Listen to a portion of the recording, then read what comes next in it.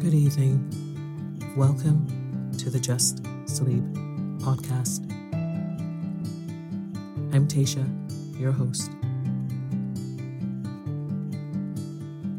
Every week, I will read you an old story to help you relax, put the stressful day behind you, and drift off to sleep.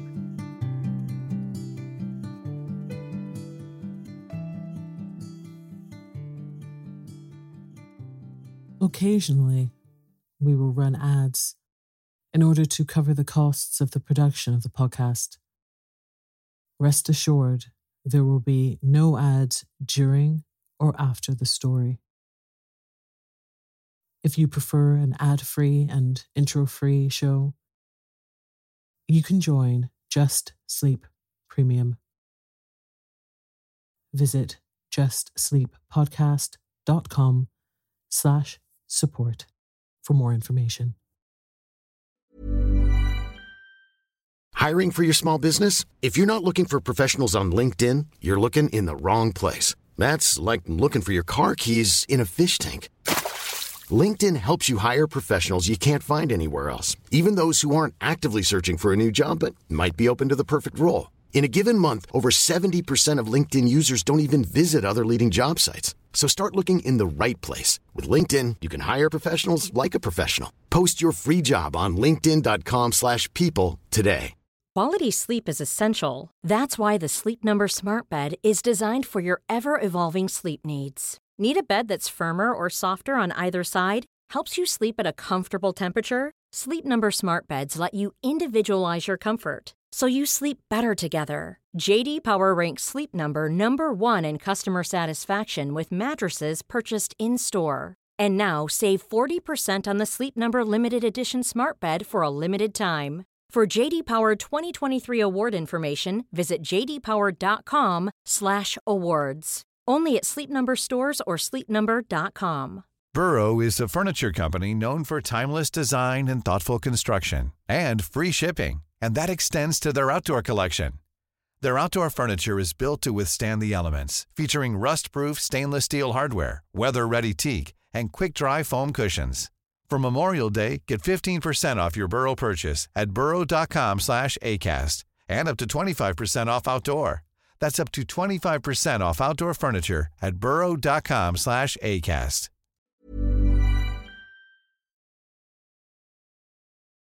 Tonight, I will be continuing the story of Anne of Green Gables. So lie down, close your eyes, and let me read you a story. Chapter 9. Mrs. Rachel Lynde is properly horrified.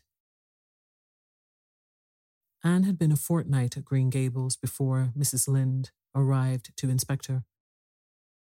Mrs. Rachel, to do her justice, was not to blame for this.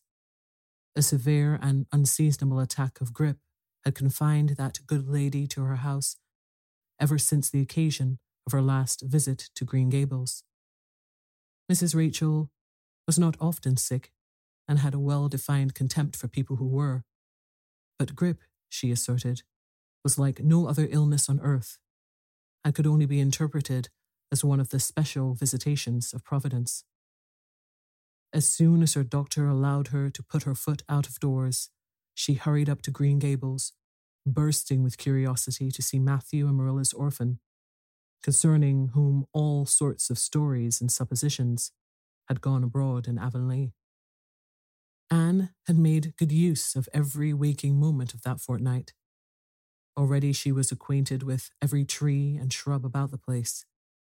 She had discovered that a lane opened out below the apple orchard and ran up through a belt of woodland, and she had explored it to its furthest end in all its delicious vagaries of brook and bridge, fir coppice and wild cherry arch, corners thick with fern and branching byways of maple and mountain ash.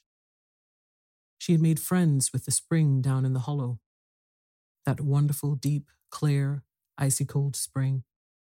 It was set about with smooth red sandstones and rimmed in by great palm-like clumps of water fern, and beyond it was a log bridge over the brook. That bridge led Anne's dancing feet up over a wooded hill beyond, where perpetual twilight reigned under the straight, thick-growing firs and spruces. The only flowers there were myriads of delicate June bells, those shyest and sweetest of woodland blooms, and a few pale aerial starflowers, like the spirits of last year's blossoms. Gossamers glimmered like threads of silver among the trees, and the fir boughs and tassels seemed to utter friendly speech. All these raptured voyages of exploration were made in the odd half hours which he was allowed for play, and Anne talked Matthew and Marilla half deaf over her discoveries. Not that Matthew complained, to be sure. He listened to it all with a wordless smile of enjoyment on his face. Marilla permitted the chatter until she found herself becoming too interested in it, whereupon she always promptly quenched Anne by a curt command to hold her tongue. Anne was out in the orchard when Mrs. Rachel came, wandering at her own sweet will through the lush, tremulous grasses, splashed with ruddy evening sunshine. So that good lady had an excellent chance to talk her illness fully over, describing every ache and pulse with such evident enjoyment that Marilla thought even grippe must bring its compensations. When details were exhausted, Mrs. Rachel introduced the real reason of her call. "I've been hearing some surprising things about you and Matthew." "I don't suppose you're any more surprised than I am myself," said Marilla. "I'm getting over my surprise now." "It was too bad there was such a mistake," said Mrs. Rachel sympathetically. "Couldn't you have sent her back?" "I suppose we could, but we decided not to. Matthew took a fancy to her. And I must say I like her myself, although I admit she has her faults. The house seems a different place already. She's a real bright little thing." Marilla said more than she'd intended to say when she began, for she read disapproval in Mrs. Rachel's expression. "It's a great responsibility you've taken on yourself," said that lady gloomily, "especially when you've never had any experience with children. You don't know much about her or her real disposition, I suppose. And there's no guessing how a child like that will turn out. But I don't want to discourage you, I'm sure, Marilla." "I'm not feeling discouraged," was Marilla's dry response. "When I make up my mind to do a thing, it stays made up. I suppose you'd like to see Anne. I'll call her in." Anne came running in presently, her face sparkling with the delight of her orchard rovings, but abashed at finding the delight herself in the unexpected presence of a stranger. She halted confusedly inside the door. She certainly was an odd-looking creature in the short, tight, wincey dress she had worn from the asylum, below which her thin legs seemed ungracefully long. Her freckles were more numerous and obtrusive than ever, and the wind had ruffled her hatless hair into over-brilliant disorder. It had never looked redder than at that moment. "Well, they didn't pick you for your looks, that's sure and certain," was Mrs. Rachel Lynde's emphatic comment. Mrs. Rachel was one of those delightful and popular people who pride themselves on speaking their mind without fear or favor. "She's terribly skinny and homely, Marilla. Come here, child, and let me have a look at you. Lawful heart, did anyone ever see such freckles? And hair as red as carrots? Come here, child, I say." Anne came there, but not exactly as Mrs. Rachel expected. With one bound, she crossed the kitchen floor and stood before Mrs. Rachel, her face scarlet with anger, her lips quivering, and her whole slender form trembling from head to foot. "I hate you," she cried in a choked voice, stamping her foot on the floor. "I hate you, I hate you, I hate you." A louder stamp with each assertion of hatred. "How dare you call me skinny and ugly? How dare you say I'm freckled and red-headed? You are a rude, impolite, unfeeling woman." "Anne," exclaimed Marilla in consternation. But Anne continued to face Mrs. Rachel undauntedly, head up, eyes blazing, hands clenched, passionate indignation exhaling from her like an atmosphere. "How dare you say such things about me?" she repeated vehemently. How would you like to have such things said about you? How would you like to be told that you are fat and clumsy and probably hadn't a spark of imagination in you? I don't care if I do hurt your feelings by saying so. I hope I hurt them. You've hurt mine worse than they were ever hurt before, even by Mrs. Thomas's intoxicated husband. And I'll never forgive you for it. Never, never. Stamp, stamp. Did anybody ever see such a temper? Exclaimed the horrified Mrs. Rachel. Anne, go to your room and stay there until I come up, said Marilla, recovering her powers of speech with difficulty. Anne, bursting into tears, rushed to the hall door, slammed it until the tins on the porch wall outside rattled in sympathy, and fled through the hall and up the stairs like a whirlwind. A subdued slam above told that the door of the east gable had been shut with equal vehemence. Well, I don't envy you your job bringing that up, Marilla, said Mrs. Rachel with unspeakable solemnity. Marilla opened her lips to say she knew not what of apology or deprecation. What she did say was a surprise to herself then and ever afterwards. You shouldn't have twitted her about her looks, Rachel. Marilla Cuthbert, you don't mean to say that you are upholding her in such a terrible display of temper as we've just seen? Demanded Mrs. Rachel indignantly. No, said Marilla slowly. I'm not trying to excuse her. She's been very naughty, and I'll have to talk to her about it. But we must make allowances for her. She's never been taught what is right, and you were too hard on her, Rachel. Marilla could not help tacking on that last sentence, although she was again surprised at herself for doing it. Mrs. Rachel got up with an air of offended dignity. Well, I see that I'll have to be very careful what I say after this, Marilla, since the fine feelings of orphans, brought from goodness knows where, have to be considered before anything else. Oh no, I'm not vexed. Don't worry yourself. I'm too sorry for you to leave any room for anger in my mind. You'll have your own troubles with that child. But if you take my advice, which I suppose you wouldn't do, although I've brought up 10 children and buried 2, you'll do that talking to, you mention, with a fair-sized birch switch. I should think that would be the most effective language for that kind of child. Her temper matches her hair, I guess. Well, good evening, Marilla. I hope you'll come down to see me often as usual, but you can't expect me to visit here again in a hurry if I am liable to be flown at and insulted in such a fashion. It's something new in my experience. Whereat Mrs. Rachel swept out and away, if a woman who always waddled could be said to sweep away. And Marilla, with a very solemn face, betook herself to the east gable. On the way upstairs, she pondered uneasily as to what she ought to do. She felt no little dismay over the scene that had just been enacted.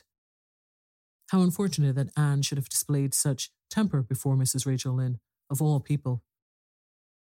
Then Marilla suddenly became aware of an uncomfortable and rebuking consciousness that she felt more humiliation over this than sorrow over the discovery of such a serious defect in Anne's disposition.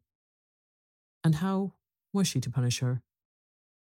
The amiable suggestion of the birch switch, to the efficiency of which all of Mrs. Rachel's own children could have borne smarting testimony, did not appeal to Marilla. She did not believe she could whip a child.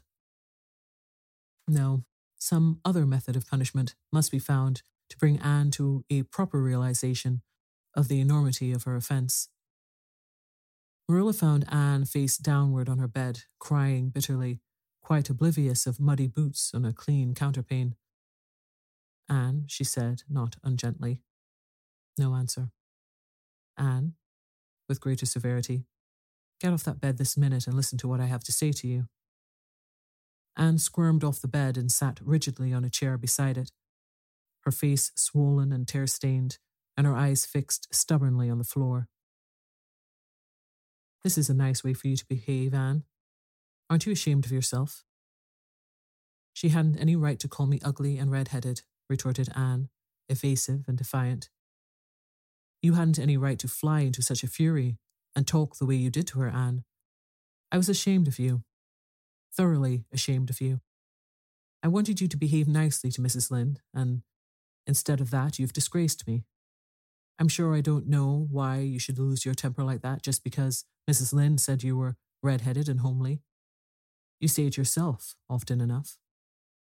Oh, but there's such a difference between saying a thing yourself and hearing other people say it, wailed Anne. You may know a thing is so, but you can't help hoping other people don't quite think it is. I suppose you think I have an awful temper, but I couldn't help it. When she said those things, something just rose right up in me and choked me. I had to fly out at her. Well, you made a fine exhibition of yourself, I must say. Mrs. Lynde will have a nice story to tell about you everywhere, and she'll tell it too. It was a dreadful thing for you to lose your temper like that, Anne. Just imagine how you would feel if somebody told you to your face that you were skinny and ugly, pleaded Anne tearfully. An old remembrance suddenly rose up before Marilla. She had been a very small child when she had heard one aunt say of her to another, "What a pity, she is such a dark, homely little thing." Marilla was every day of 50 before the sting had gone out of that memory. I don't say that I think Mrs. Lynde was exactly right in saying what she did to you, Anne, she admitted in a softer tone. Rachel is too outspoken. But that is no excuse for such behavior on your part. She was a stranger and an elderly person and my visitor. All three very good reasons why you should have been respectful to her. You were rude and saucy, and Marilla had a saving inspiration of punishment. You must go to her and tell her you are very sorry for your bad temper and ask her to forgive you. I can never do that, said Anne, determinedly and darkly. You can punish me in any way you like, Marilla. You can shut me up in a dark, damp dungeon, inhabited by snakes and toads, and feed me only on bread and water, and I shall not complain. But I cannot ask Mrs. Lynde to forgive me.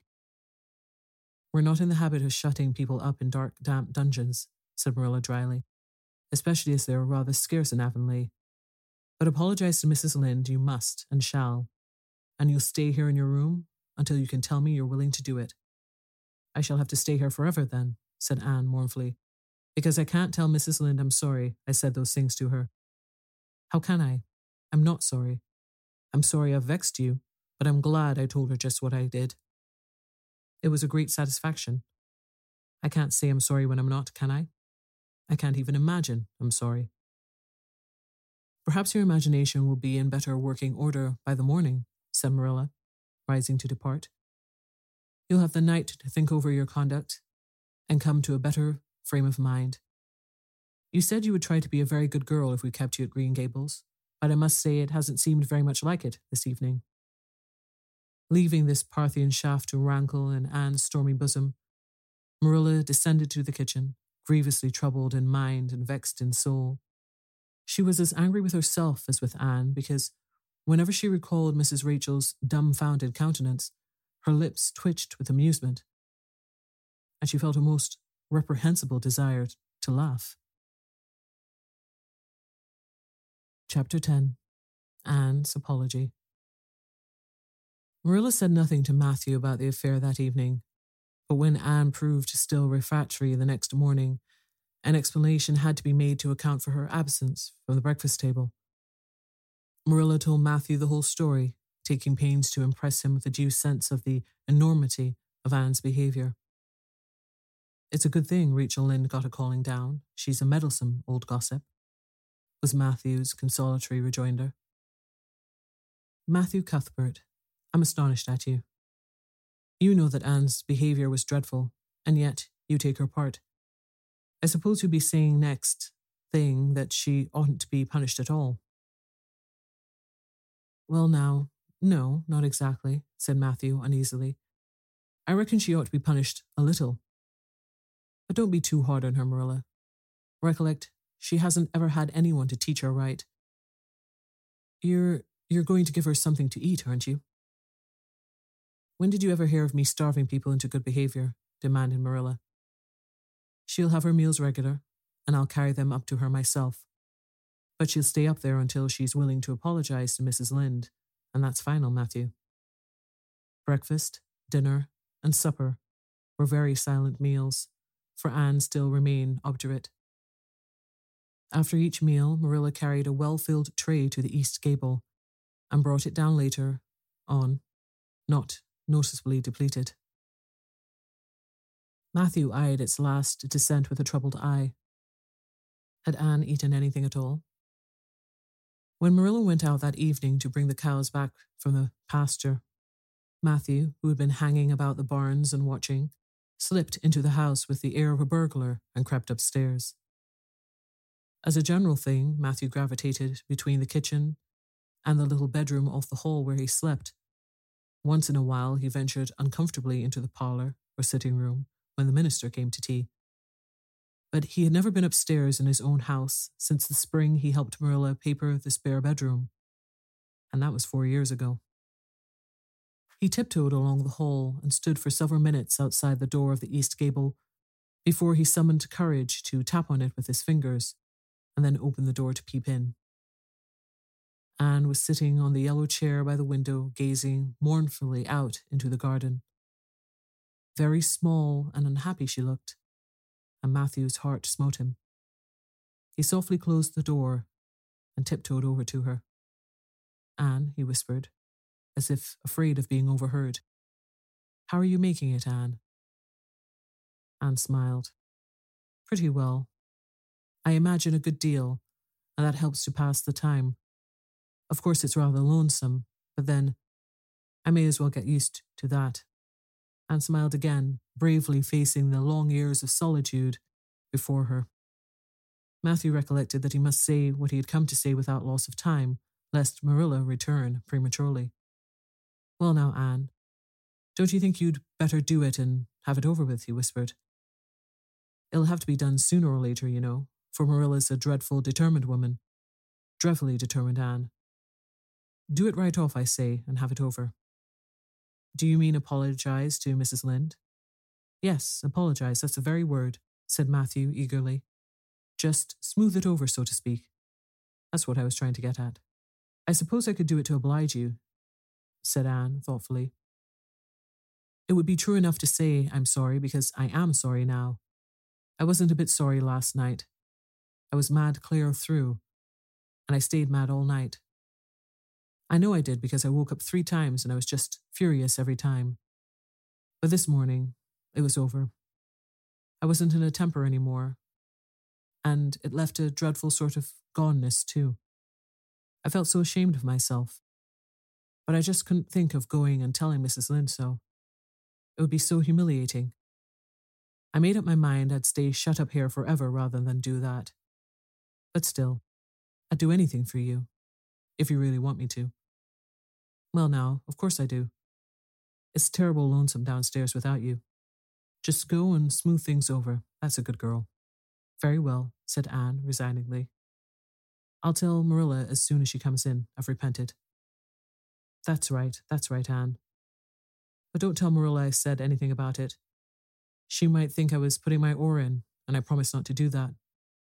"Wild horses won't drag the secret from me," promised Anne solemnly. "How would wild horses drag a secret from a person anyhow?" But Matthew was gone, scared at his own success. He fled hastily to the remotest corner of the horse pasture, lest Marilla should suspect what he had been up to. Marilla herself, upon her return to the house, was agreeably surprised to hear a plaintive voice calling Marilla over the banisters. "Well," she said, going into the hall, "I'm sorry I lost my temper and said rude things, and I'm willing to go and tell Mrs. Lynde so." "Very well." Marilla's crispness gave no sign of her relief. She had been wondering what under the canopy she would do if Anne did not give in. "I'll take you down after milking." Accordingly, after milking, behold Marilla and Anne walking down the lane, the former erect and triumphant, the latter drooping and dejected. But halfway down, Anne's dejection vanished as if by enchantment. She lifted her head and stepped lightly along, her eyes fixed on the sunset sky, and an air of subdued exhilaration about her. Marilla beheld the change disapprovingly.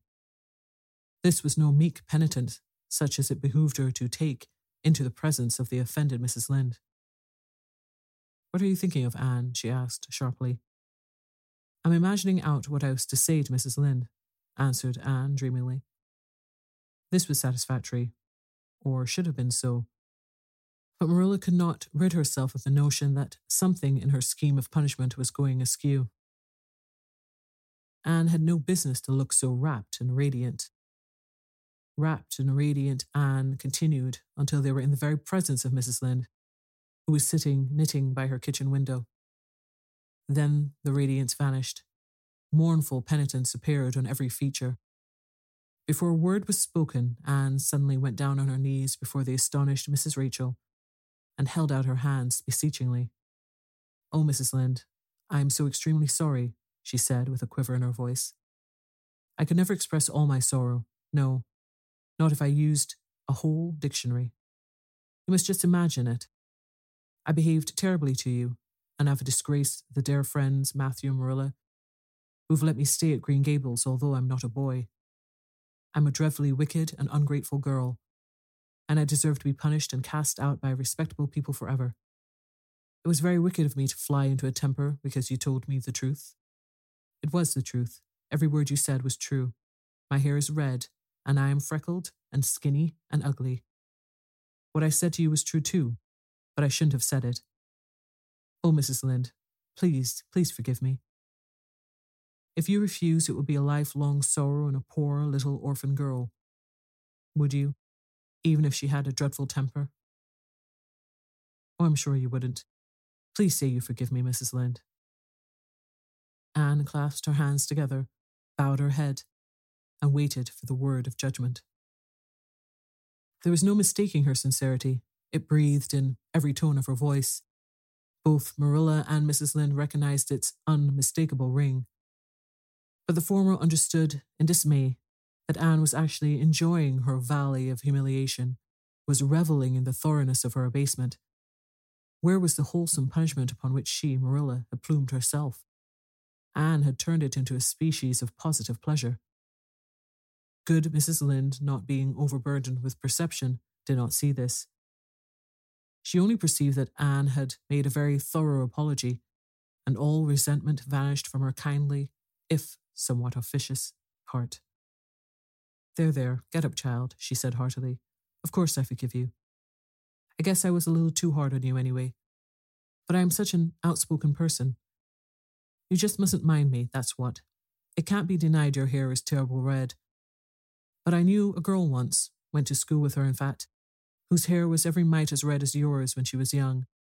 But when she grew up, it darkened to a real handsome auburn. I wouldn't be a mite surprised if yours did too. Not a mite." "Oh, Mrs. Lynde," Anne drew a long breath as she rose to her feet.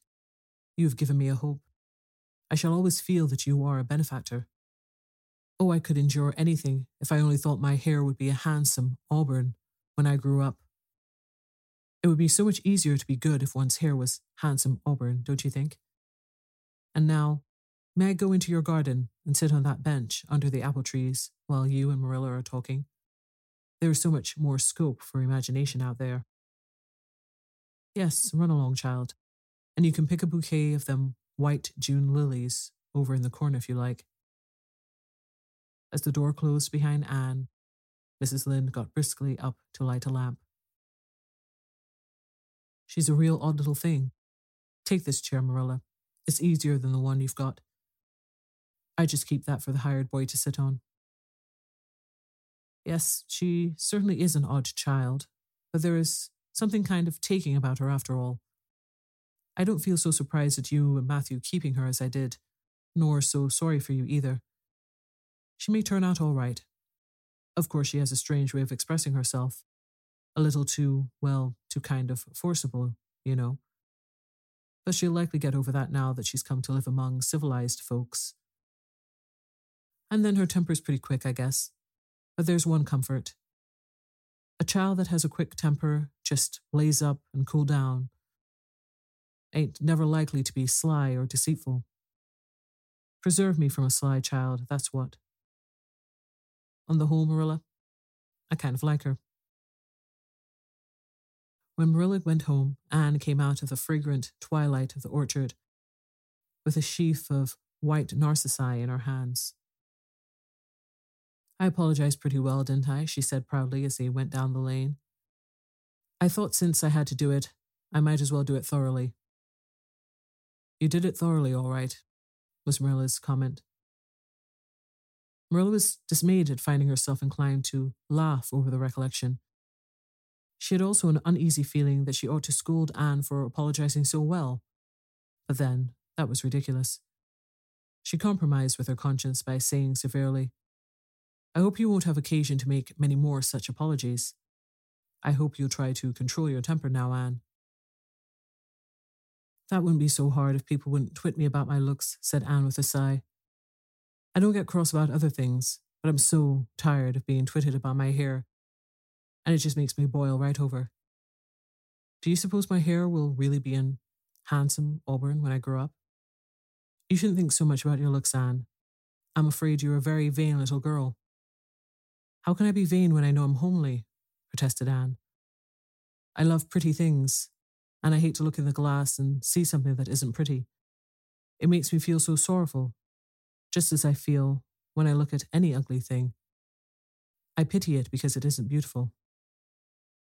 "Handsome is as handsome does," quoted Marilla.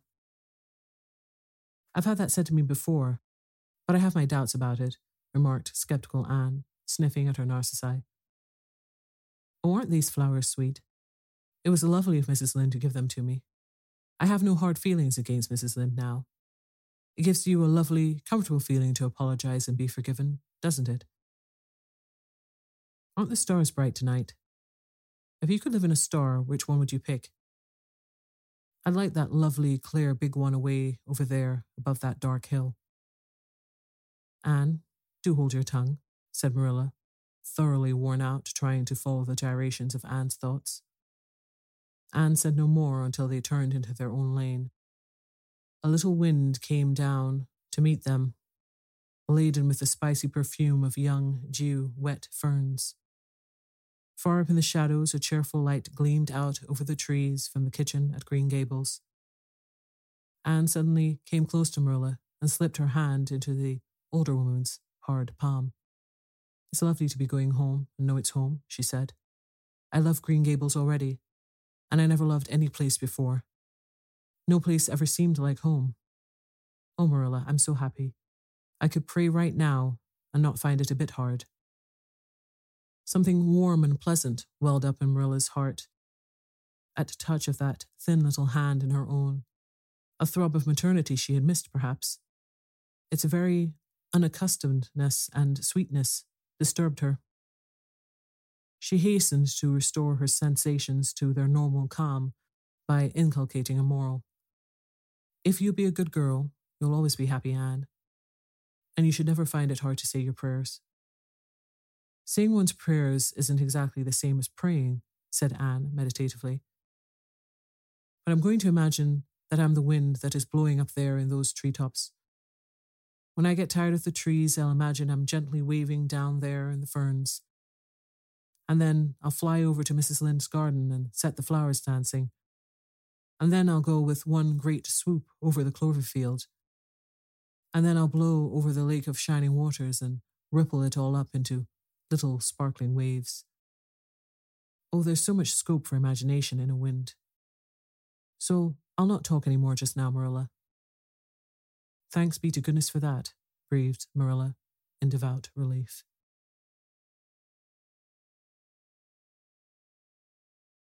Good night.